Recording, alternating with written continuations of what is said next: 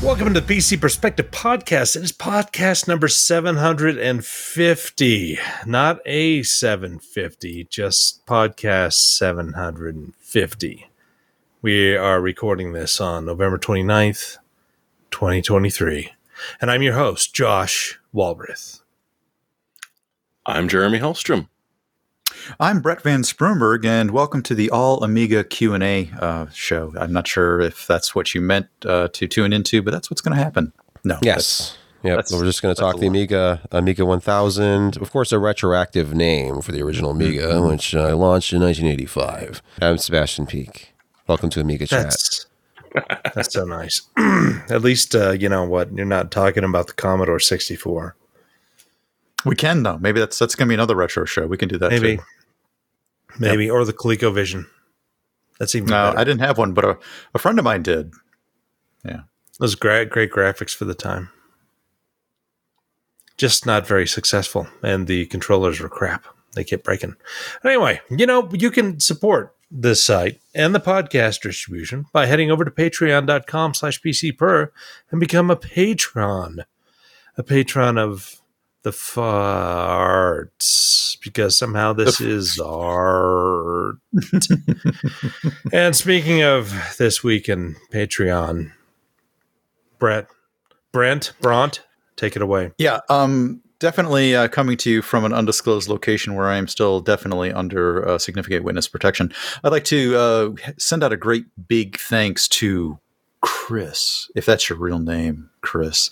Really appreciate your patronage here, throwing a couple of bucks into the kitty, because that just keeps this whole thing spinning around and keeps me safe wherever I'm located in the world. So I appreciate it. Thank you. Wow. Thanks. Yeah, Chris. Mm-hmm. And now security does not come cheap. Just telling you that right now. Not. This is kind of odd and strange and awkward, but I'm talking about the food with me. So on to food with me. Josh, what did you have to eat today? Well, it's funny you asked that. I actually had the same thing I had 2 weeks ago, I believe.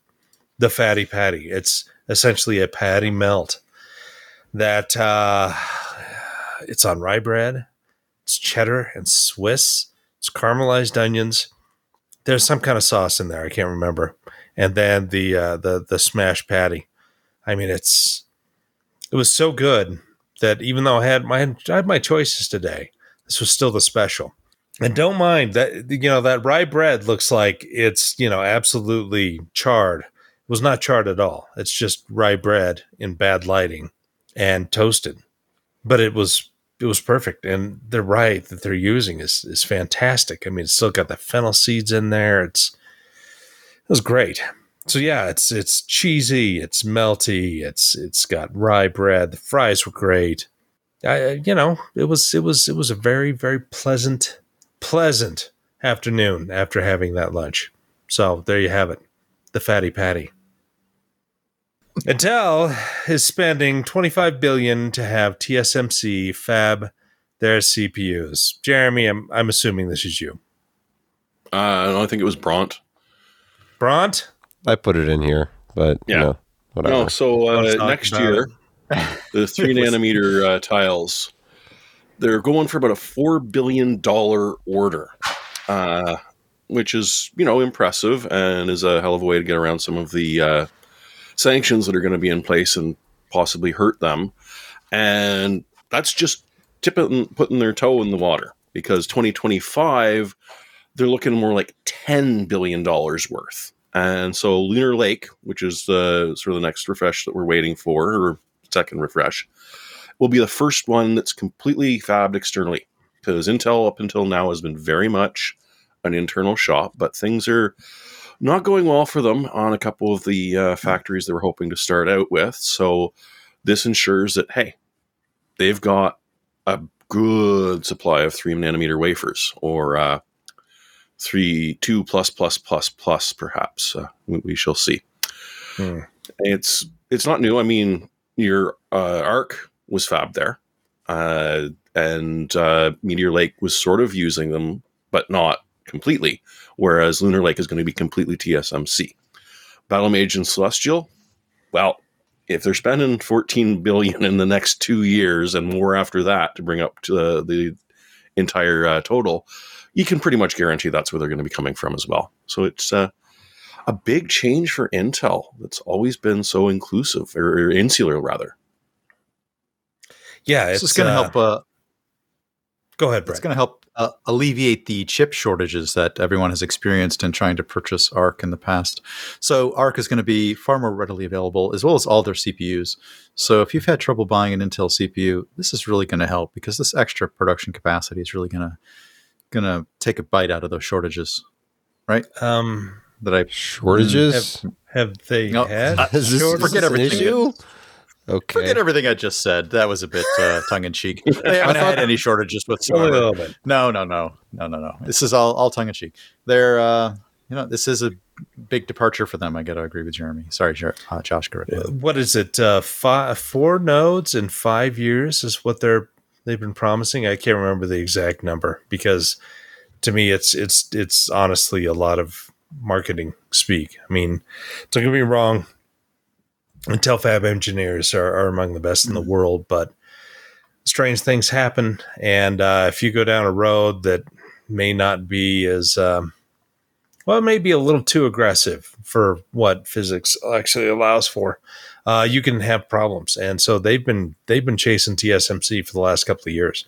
So it makes sense that if they truly want to be cutting edge, TSMC has the clean room space to handle more Intel orders, and they're happy to take them, while Intel hopefully gets their manufacturing under control, because up until a couple years back, I mean, Intel had more clean room space than anybody else on the planet, and I'm not entirely sure if that is true anymore, or especially stuff that is in at least cutting edge process tech. So I'm not shocked.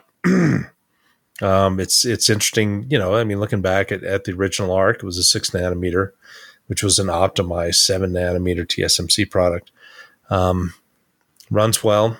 They've shipped as many as they've really wanted, which sadly is only like 1 to 2% of the marketplace, which is unfortunate, because hardware wise, it's a great part. And they have really, put the time in with the drivers and software. So it's competitive, and it's cheaper than pretty much anything else at those price and performance points.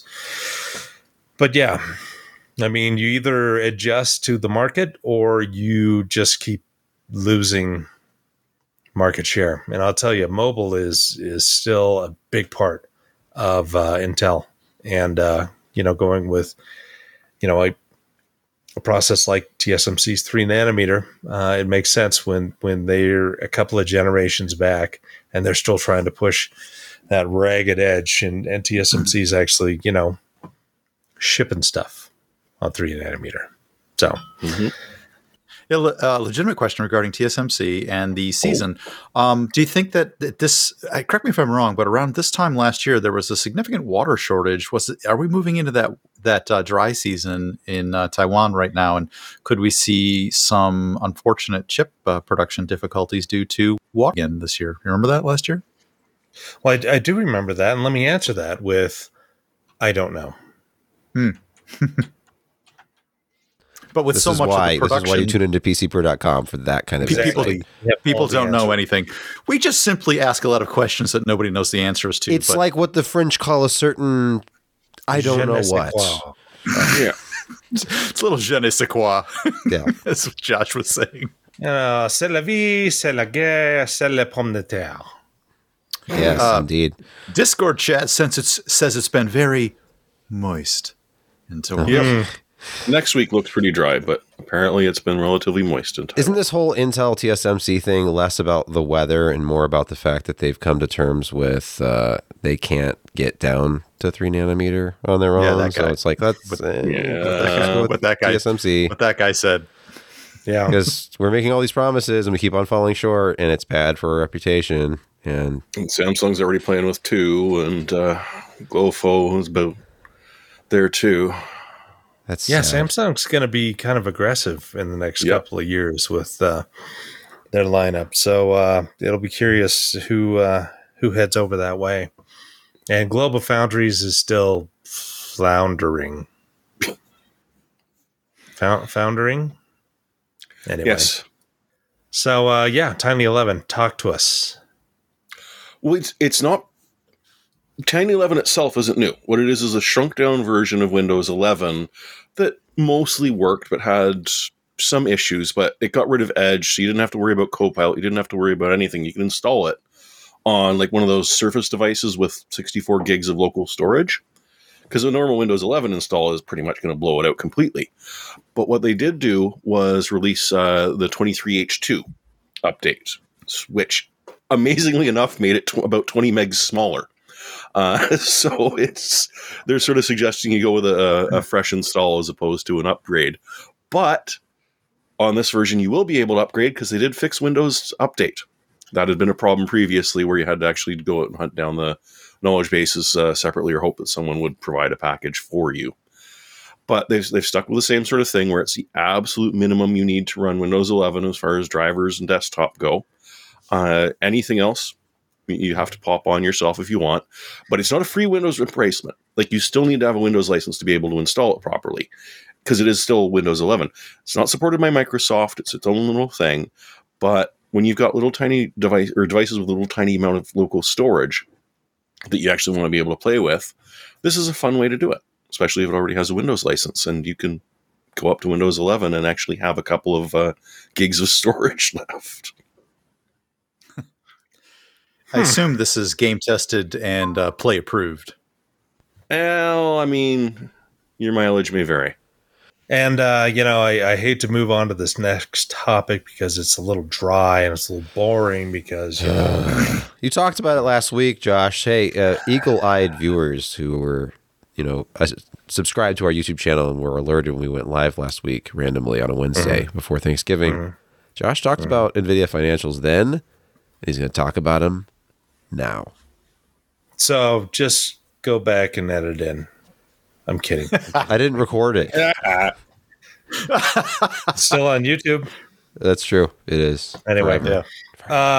we don't want to do that. NVIDIA announced their latest quarter results, and they were obnoxious. What was it? 18 to 19 billion in gross revenue. 18.1 billion. bill. $18.1 billion in revenue. And net was about $9 billion, which is insane because AMD only made, 8-something billion at their peak. So NVIDIA is just printing off money with AI. Because here's the deal. They've got really good hardware for AI. They've got really good drivers. And they've got framework and software stack that is unmatched across the entire industry.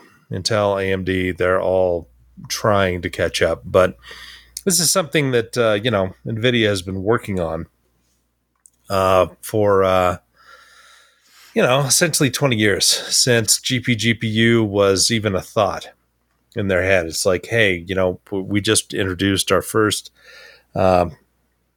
FP32 based programmable shading core. It could do a lot more things than just, play games. And even though the GeForce FX was not great by any stretch of the imagination, they kind of saw that they could do a lot more things with this that CPUs cannot. And that has only just expanded over the years. And we were introduced with CUDA some 12, 15 years ago. I can't remember exactly when. But yeah, they've made a mint. They sold 500,000 chips in this past quarter. And when you're selling those at some 10 to 50,000 a piece, you can see where the profits come from. And their margins are something like 75%. Now, obviously, this is big data center. What they're selling all these parts to, DG1, the latest versions of all that. Grace Hopper is coming out. Grace is coming out. It's all just big money to them because nobody has anything that competes very well. Because not only is the hardware good, other people's hardware is good, but software stack, drivers, framework, all that stuff, they've got the market cornered. They seeded these universities from 12, 15 years ago with CUDA and supported them with hardware and software. And the people who, have gone through these classes and wanted to get a job in the industry and were doing this, they rely on the tools that they know. So yeah, NVIDIA is doing amazing work. Their gaming graphics was only like about $2.9 billion. I mean, it's still a lot of money, but it was not, it's down from their absolute highest when, in the middle of the COVID years in the 3000 series. So it's not, it's not a growth part for them. It's doing well. It keeps them afloat. But yeah, data center. And probably the networking stuff is starting to just ramp up as well. 250% year-on-year growth, apparently. Yeah. They had an interesting looking networking card that really partnered well with some of their compute density things that just came out too. I had a link to it. Jeremy, you had linked to it as well. Yeah, it's big money for them, and they're happy, and everybody else is sad. Anyway, I really expect these sales for NVIDIA to keep going through probably the end of 2024. Then I would expect things to kind of soften up. One, because competition. The MI300 from AMD is looking good. Intel's Gaudi and Ponte those things, they're making an impact. But I think also that's going to be where we'll see the Amazons and the Microsofts and whatever start to see a decrease in how much they're going to be utilized and how much they can charge for these compute resources. Mm-hmm. And NVIDIA's got a year of making hay, and they can store a battle chest of funds from that at $9 billion a quarter, to the tune of they're now making more quarterly profits and revenue than Intel, which 20 years ago you would not thought that would be a thing, but it is. Yeah. So it's insane. But on to better news. USB-C powered delivery sniffer. I don't know if this smells good. It's sounds different bad, news anyways. Better? Yeah, you have to wait until it gives you the output, and then you can tell whether it smells or not. Is this like Smellorama? Yes. So Google did... Tell us about the fresh Twinkle. Yes, the Google Twinkle. But the problem was they went full out sort of laptop components on it. So it was kind of stupidly expensive and very, very proprietary.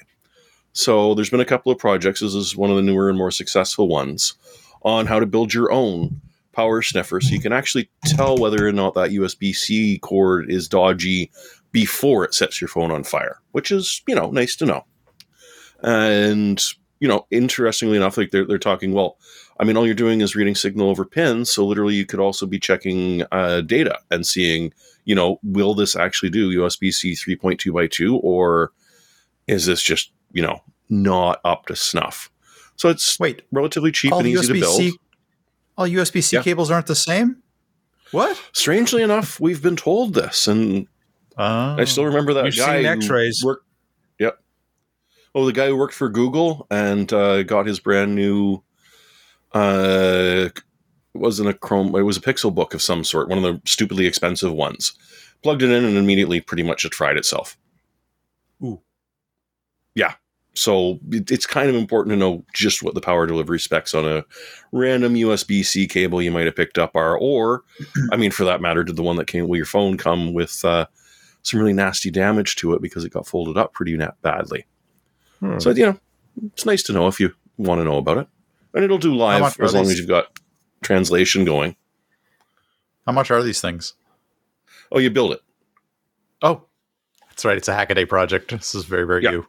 I think honestly, the case will probably be the most expensive part, is buying the filament to print it out and making that. Mm. It's a cool And project. some people were screaming and yelling because there's a mini USB plug evident on it, which looks to be a ground. So, well, you're introducing all sorts of different things with that, and it could be changing your no, it's just a freaking ground in case. Wait, it's like the Linux community, and everyone has an opinion that's more important than everybody else's? Strangely enough. Weird. Speaking of crazy, I hear there is an issue with Google Drive and deleting files by magic. Well, it's more like time travel than deletion. In that a lot of people's Google Drive folders have gone back to exactly what it looked like about 6 months ago or so. And Google swears that it's not deleted. They just they've misplaced them momentarily. And don't worry, we will find them. But one of their biggest things that they immediately said was, well, don't go messing around in your root folders because that'll just destroy the backup process. Which, fair point, but lead with the apology and the cause first and then start telling us what to do as opposed to the other way. Because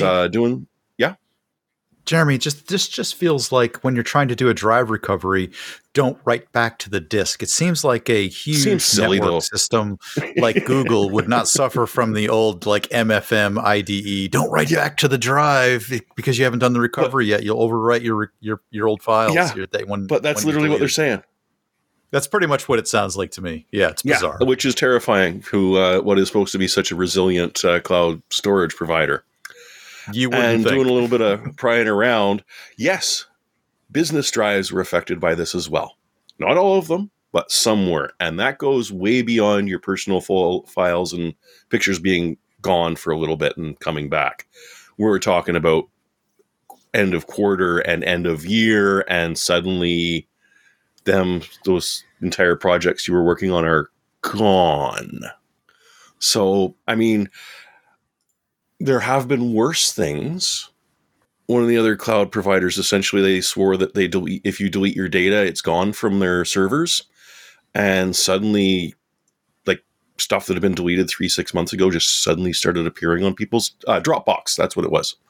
So all of a sudden, supposedly permanently deleted files were suddenly reappearing in people's Dropbox folders, which in a way is more terrifying than stuff you want to have disappearing. Stuff you don't want to have coming back. There's allegedly a fix. Yes, this is not approved, but from the sounds of it, it does work. But considering Google is sort of saying, don't mess with your folders because you're going to ruin or restore, could be harmful, but maybe not. So speaking of Google, I hear YouTube and Google might actually be sliding Firefox users, which of course I'm a Firefox user because that's what I have to use with vMix because everything else sucks. It's true. With audio settings. Yeah. So talk to us. Why would YouTube and Google be doing such a thing? Well, it's ad blockers. That's not the official statement, but it's essentially if you're using a non-Chrome browser, up to and including Edge, apparently, which is an interesting trick. And you have an ad blocker, not even necessarily running, but installed, then you are seeing fairly large delays before a YouTube video will start up. Several seconds to 10 or to 15 seconds before the first unskippable ad starts to load. And so a couple of people have been using user agent switchers. So I'm running Firefox, but now I'm impersonating Chrome. And strangely enough, that lag just sort of disappears, completely gone. And there have been some people screaming and yelling that they don't even have an ad blocker installed, but are on Firefox, and so they're still getting this 5-second delay on that first unskippable ad.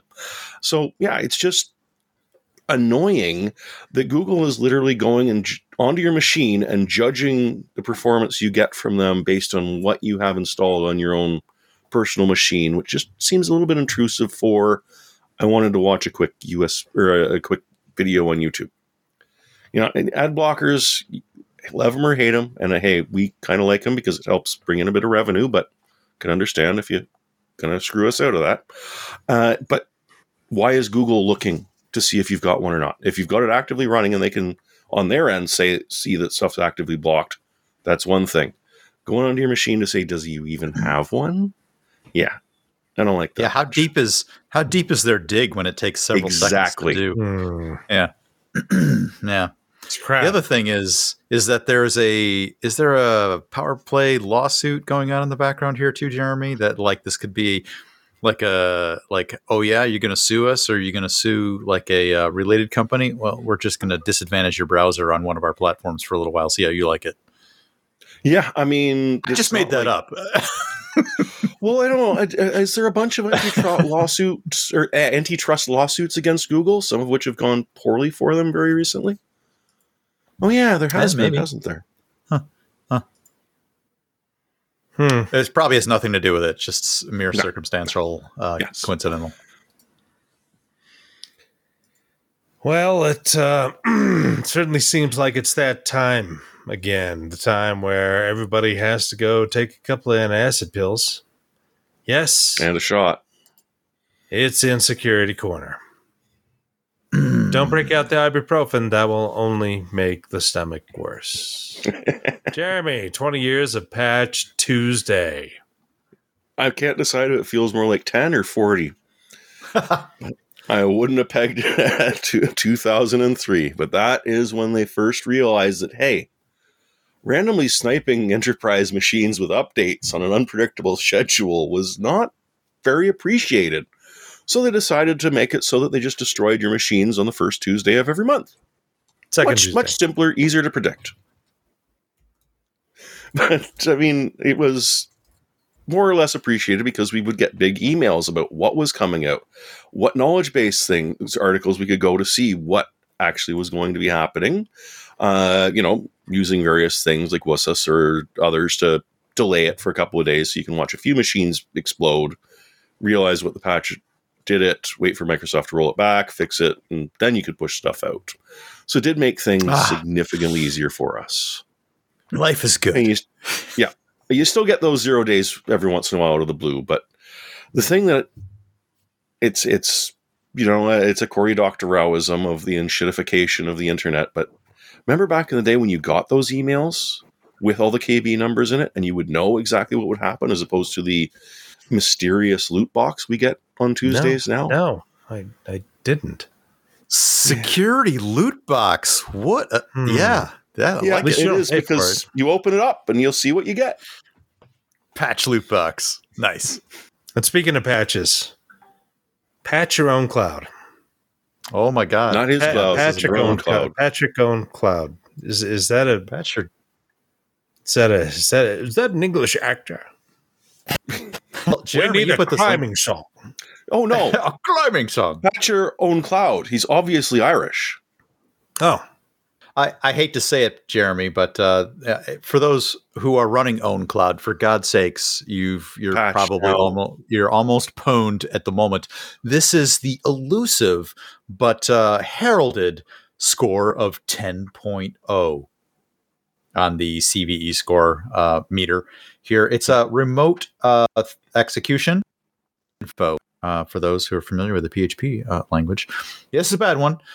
If you're running an OwnCloud and you're exposing it to the internet, sharp intake of breath at this point. You may want to get that, I don't even know, turn it off, patch it at least, and thoroughly examine what the heck is going on your own cloud. Because it's a good chance that you've been found and owned. Yeah. Jeremy, I want to add anything to that poll says, get rid of all PHP info files. All of them. Even that one that you love. PHP, the friendly processing language that's running at probably around 40% of the internet, is with us to stay. So that's just the facts. You know what?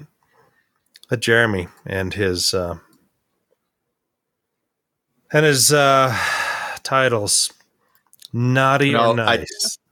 I did that. No, that's you? I tried to one up him. I tried to one up him with this.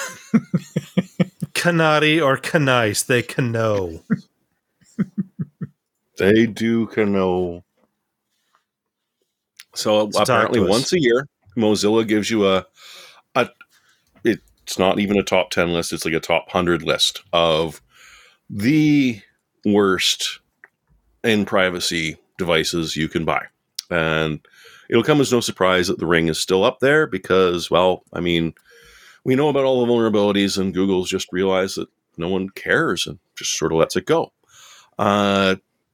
Kindles and Fire TV, if you pay attention, always knew that it's listening to you. It knows all.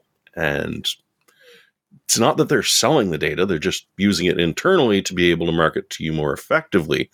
But still, it's kind of creepy. Xbox does the same thing. So especially if you sign up to their monthly gaming subscription.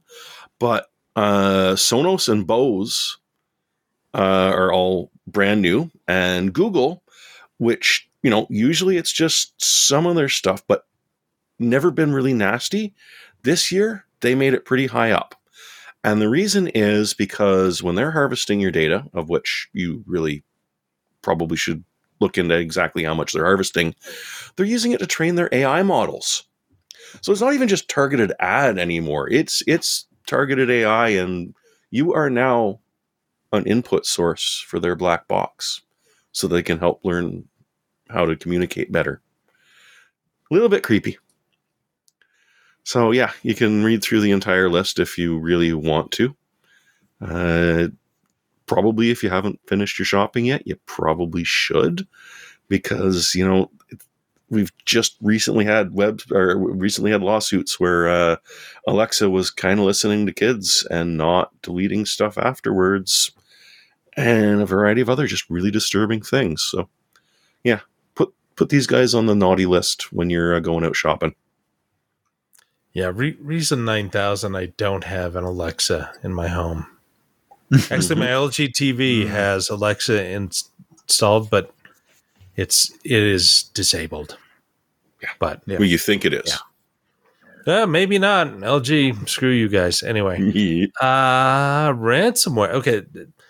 Talking about some messed up laws and people that can hire really high-profile lawyers and do things. Yeah. A ransomware group actually reports the victim to the SEC.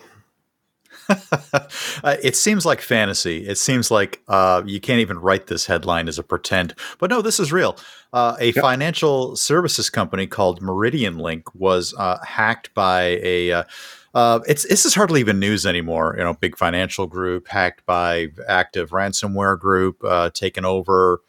And after a period of time, they reported the ransomware group actually reported the Meridian Link to the SEC for not reporting their own hack as the latest law that I don't think has quite gone into effect, but the spirit of it has been in effect for quite some time, where a company that's been hacked is supposed to report to various agencies that, oh, hey, we've suffered a breach and here's what's at risk.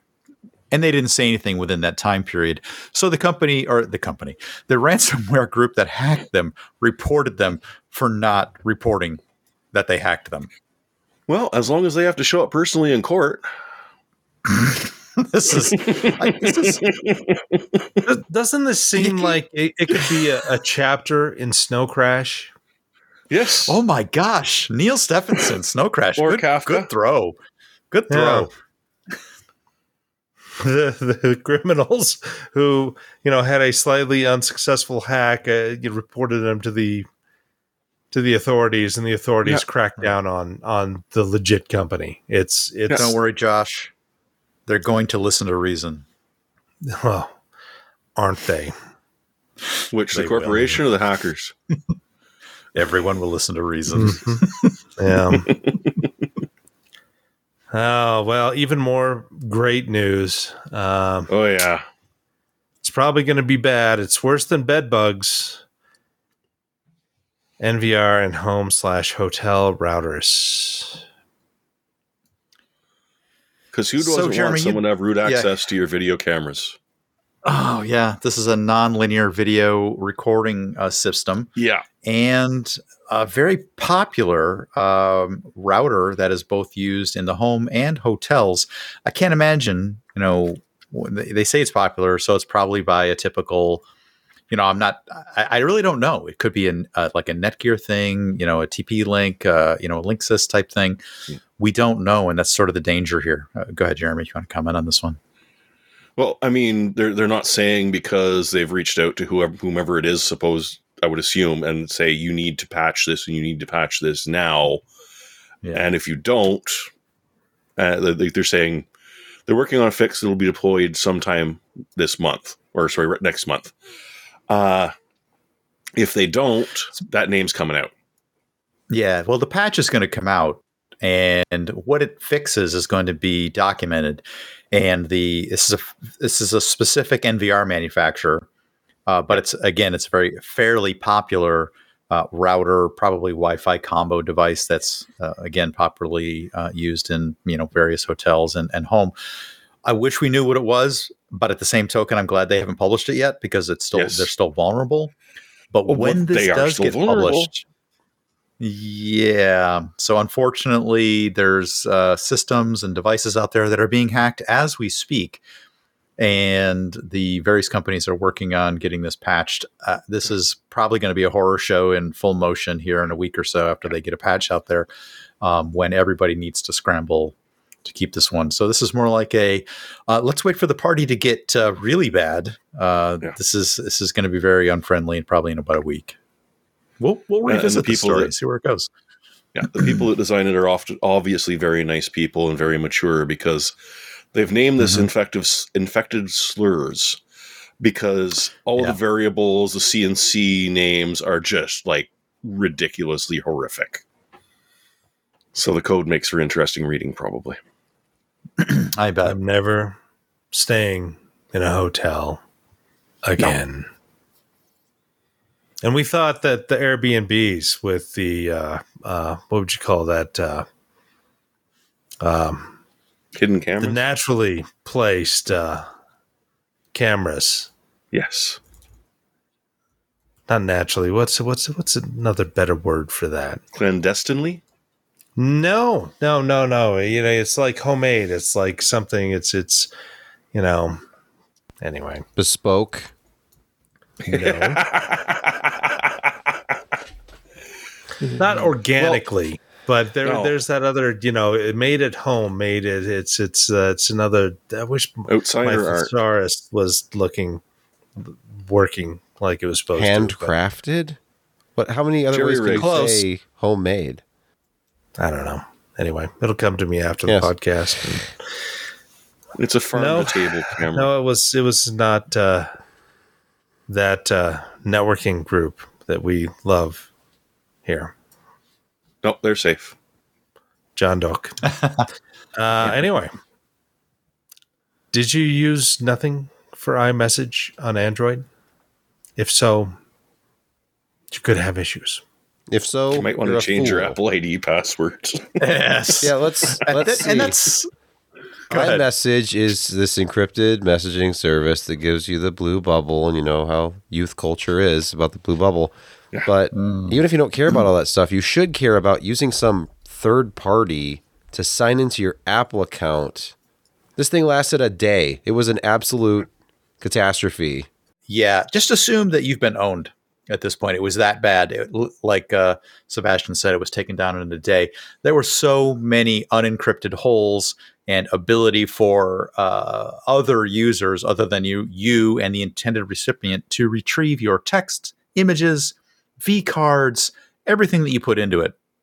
Hundreds of thousands of people jumped on the We Want Blue Bubbles 2 bandwagon, and nothing, and I think Sunbird was the underlying technology behind this, basically hosed you in a big way with about a lip service to security. Yeah, they've got a stellar reputation from the previous apps that they've released. Exactly. Yeah. No, I'll be different this time, I promise. Mm-hmm. The bottom line here is if you did use this, think carefully next time before you share your Apple credentials with anyone else. But you definitely need to log in and change your credentials and kill all sessions. So go in, it's your Apple account, disconnect everything. There's only one way to do that, and it disconnects all of your devices at the same time as well. You just got to do it. Yeah. Go in and disconnect everything, kill all the sessions, and then change your password, your credentials, and then re-up all your devices. There's been very little comment from either Sunbird or nothing on, I hate to call it X because I just want to say Twitter, but they've have tried to actually defend themselves and say, there's a reason behind why we use HTTP to do this handshake, and we passed your well, that's what Twitter token. is for now. Well, it is. It is really crappy excuses. We passed your authenticated token across HTTP connections just because of blah, blah, blah, one-time use and all that. Oh, well, anybody who tapped into that HTTP connection and used your token is now you and can retrieve everything that you had in your account. So thanks. Okay, I finally remembered the word I was looking for. Artisanally placed. Oh, artisanally. It really, yeah. Yes. Okay, I guess it means like made artistically. Is that what the word is? Is there an R in what you said or no? Yeah, it's just like it's homemade. It's someone placed it with care. It was an individual effort. Everybody just sit back, relax, take a drink, because we're past in Security Corner. In fact, we're moving along to Gaming Quick Hits, which is a lot more enjoyable for most out there, except of course this news. Because it sucks, Jeremy. Well, it does, but there are at least a person working on it. So this came out because of it was an interview on Giant Bomb of someone one of the industry insiders that tends to know, and sort of said that, hey, Jeff Grubb of Giant Bomb, who was over at Embracer and had heard that literally no one is working on the KOTOR remake at all. Not a soul. Well, apparently the CEO of Embracer heard this, obviously a Giant Bomb fan, and immediately came out with some statements to other places saying that no, there are actually people, well, maybe two people working on the KOTOR remake, because this saga, it's been tossed between about 3 different companies.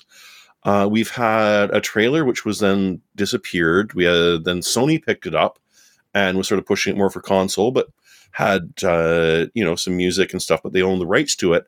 And all of a sudden just yanked out all of their social media stuff for KOTOR down and said it was something about a license dispute, which, I mean, Disney fair, but you do actually own all of that stuff.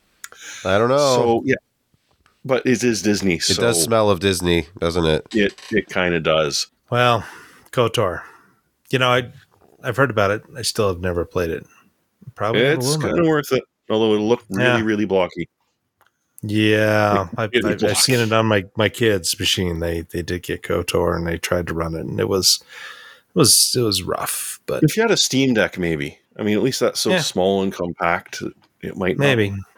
But I think it'll be like the first Deus Ex. You play the first level just for, wow, this is neat, and then you never go back again. Right. Walking Dead bundle. Talking about things that are walking and dead. It's a bundle. If you like this sort of game, you can get a lot of them all at once. Is this still on? It says Black Friday.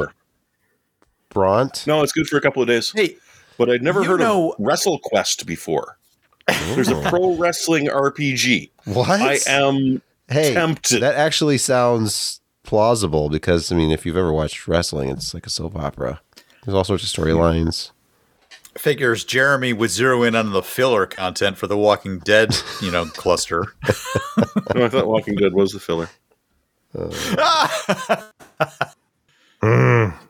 This has got all the Walking Dead seasons, plus at least one of the extensions that they had. By seasons, do you mean of the TV show, or were there that many? No, it's a game. No, the game seasons. So they had the Walking Dead 400 series or 400 days. They had the season 1, season 2. I think up through the called the final season. Good old Telltale Games. Yes, it's a Telltale Games, and if you like that sort of thing, You can get, like I said, a lot of it at once for not a lot of money. Okay, so these are based on the comic, not the TV show. Wait, Yes. people actually have time to play games? Surprisingly, some people do. Yeah. So this is the other one was have to do anything. the other part was the Walking Dead Saints and Sinners. They had two seasons or 2 episodes of that as well. It's done in game form. So that's also in this bundle for $25 or less. So anyway, WrestleQuest. It's a pro wrestling RPG where You have to deal with McMahon's. Of course. bosses. it's not officially WWE licensed, so it's probably It's only the knockoff ones? the John Cena spelled with an S. And, it's not the Rock, it's like the Stone or the Boulder. Yes. Yeah, The Boulder, I'm guessing. I haven't actually played Well, that would be- WrestleQuest. Undertaker's now Avatar. Gravedigger. I mean, Yeah, that's a monster truck, but yeah. Different I know, IP, crossover. No, Avatar, The Last Airbender. The boulder. Yes, There's a okay, the character Boulder in there. wouldn't work there, so. All right, No, fine. The well, Pebble. Fine. That's a that smart. That's way. an early smartwatch. Doc But guess Pebble what Sport Mosh. What? and Guess Take Mason. time it is? What time? It's time for reviews. Oh crap! We did have a review, didn't we? I thought you were going to Yes, you say did. it's time for Huh? news. It's time for, It's time for reviews. reviews. It's time for Where is the You money? know, the kid with the spindly fingers who does reviews of the week with food. That guy. I was trying to. Oh yeah, like what is it called? Review of the week or something? And he always does Yeah. fast food stuff. Now it's Yeah. time for review. If you're anything like me, you're always on the lookout for ever more spacious and fast external storage for your various devices, laptops, desktops, and it's very convenient that everything uses USB-C now, and they're all on the Tell me same more. standard. There's USB 3.1 Gen 2, 3.2 Gen 2, and Gen 2 by 2.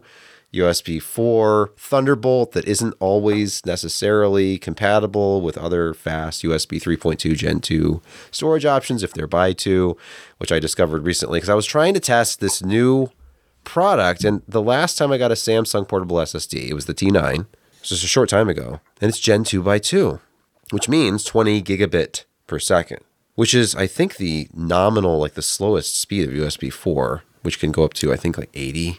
So that's, exciting to look forward to. But for now, we're on mostly USB 3 on laptops and desktops. So I'm thinking brand new 8 terabyte T5 Evo from Samsung. This thing's going to be fast. It's going to be, Yeah, baby. and it's 8 terabytes. It's just ridiculous that they're shipping drives this small with this much capacity now, and it's so fast. Yep. And then I was reading the specs, and it's not a 20 gigabit per second device. It's not a 10 gigabit per second device. It's a 5 gigabit per second device. Oh. It's actually a little slower than the original T5, which launched in 2017. So if you go back 6 years, and I have a T5 laying around in a drawer somewhere, that thing will do like 500 megabytes per second. This will do 460. Oh. So I'm thinking, at least it's going to be really inexpensive if that's the case. It's not fast. So It's at least priced to the performance level, right? right. So let's check the pricing here if I can. Oh, wait. Oh. That It is that 8 doesn't- terabytes, though. It's I mean, that is under it's 10 cents a six- gig, but it's $650. oh, So yeah, I mean, look at that. That's peak performance in Crystal Disk Mark. The maximum theoretical performance I could get out of this thing was 466 megabytes per second, which is slightly faster than advertised. Well, look at that random, though. yeah, the randoms are impressive. I will give it that. It's no slouch. It's not bad, really. And in real world, I mean, you have to, take into consideration the fact there's some caching going on. So once you get into a steady state with transfers, it's around 350 to 425 megabytes per second. Moving big files around, that's fine. Nothing to be ashamed of. It's still faster than my gigabit NAS proving yet again that SneakerNet is the best. Oh, definitely true. Yeah, But, never I mean- underestimate the bandwidth of a car full of tapes hurling down the highway. Yes. As the author of this review notes, typically when presented with a storage product that offers tons of capacity but below average performance, we're talking about a budget product. And while 8 terabytes is still enough to command a premium in the NVMe storage world, the T5 Evo's $649.99 list price is enough to make this a very hard sell for 5 gigabit per second performance. Well, they tossed something on there because it says 256-bit hardware encryption, so they did toss an extra chip on there, but still. Yeah, geez. but you can get that from a SATA SSD, can't you? Don't those? Yes, you can. I also, I sense, Sebastian, did you try the hardware encryption in flight? I sense that that's not going to make this any faster. It can't make it any. No. Can it make it any slower? I didn't think of that. Maybe if you go to Amazon right now, a Samsung 870 QVO drive, 8 terabytes, $349. Now, that's Grab yourself an bad. enclosure. You're at like 360s, 369. Okay, it's a little bit bigger. It's only about half the width Yeah, of a 2.5 inch drive. Is it soft touch? Is it soft touch? It's soft touch, which also means in a few Okay. years it'll be a melted mass. That's, yes, okay, but it's soft touch at first. It is soft touch at first, so if that matters to you. It is a dust magnet. It is almost impossible to keep it free of lint. Don't ever put it in your pocket. It will never look the same again. Well, someone But will it else clean will your be pocket? confused. Is There- that an the 8 gap is so terabyte small. drive in your pocket, or? Well, Samsung sure hit that one out of the park. This is why we get the review samples we do. Yeah. Never trusting us again. Anyway, yeah. This is it. Picks, This is the last time. picks of the week. And my pick is this Black Friday and Cyber Monday. Storage is yet again just so incredibly cheap. You can actually find 2 terabyte PCIe 4.0 drives for under $90. This one is really, this is, Oh, yeah. if you've got an OS drive, you should just get one of these. P44 Pro, incredibly fast across the entire spectrum of performance compared to other SSDs. $130, 2 terabytes. That's just still blows my mind. And But yeah, Sebastian's if you want to get a review, cheaper one, if you want to get a less expensive, slower, you can find them for under $90 now. I wouldn't trust them, but Whoa. you can find them. well, that'd Next. pair nicely with my pick. Oh, Jeremy, go. Because I've got Canadian pricing, as always, a good chunk of a system for a really decent price. So Memory Express, it's an i7 12700K, MSI Pro Z690A Wi-Fi, Master Liquid 240L cooler, and 16 gigs of 3200 megahertz RAM for $550 Canadian. That is the start of a serious system. You're probably going to want to pick up another 16 gigs of RAM. You're going to want to pick up Josh's SSD. And, well, if you don't have a power supply in case of kicking around, yeah, you're going to need that. But that is just a really good way of starting off a system. And when I posted this, apparently it was available. I don't know if it still is because at least where I am, it seems to be out of stock. But they have a couple of other kits, the same sort of thing. Processor, memory, cooler, and motherboards for other, depending on what you're looking for, at very good prices. But that's about half what it would have cost you to pick it up yourself. So, yeah, if you're looking for some stuff to build a new system with, that gets you a really good start. All right. Who's next? Damn it. That'll be me, damn it. Oh, You guys went with a very respectable in-line, on-topic, techie pick. I went more to the season that we're in. We're all probably buying Christmas gifts. Why not find a little bit of a techie way to enhance that Christmas gift with my pick? Light up the gift this season with brick lights. You're probably buying Legos for your kids. If not, you're buying them for yourself. Why not get a lighting kit for your specific Lego kit? They sell so many lighting kits to put in, around, under, within, with some specialized bricks occasionally to allow light to pass into certain areas. It is an incredible enhancement to kits that you're probably already putting together and putting on display. Take a look. This isn't the only vendor. This is one that I picked, not at random. I actually have a lighting kit here for a Christmas gift. But definitely out there. I think it would be a fantastic, also a vaguely techie enhancement to fun gifts for whoever in your life is getting a Lego kit this year. So go look and see if you can grab one of these. RGB-itis has spread to everything. It has, but I'm going to have to say that it kind of enhances some of these Lego kits. They look really cool when you light them up, especially as a display. If you're into that sort of thing, and maybe you've got a rotating thing, or I know certain people who are like certain properties, movies or franchises, or just cool displays. It come to mind with Star Wars or Perseverance rover like that. Kit is $42. No, but the lighting kit probably is. Okay, the lighting kit. Yeah, the Lego kits themselves are very spendy, as always. But this is like the final step to a really cool display. In case anybody didn't know this. People actually show off their Lego kits. They do. Sometimes lighting can be used for something more practical than just looking cool. What if lighting could protect you? What if lighting kept you safe? You mean like lasers? Nefarious parties who want to take your stuff, especially this holiday season. The extreme UV lights at the NFT party.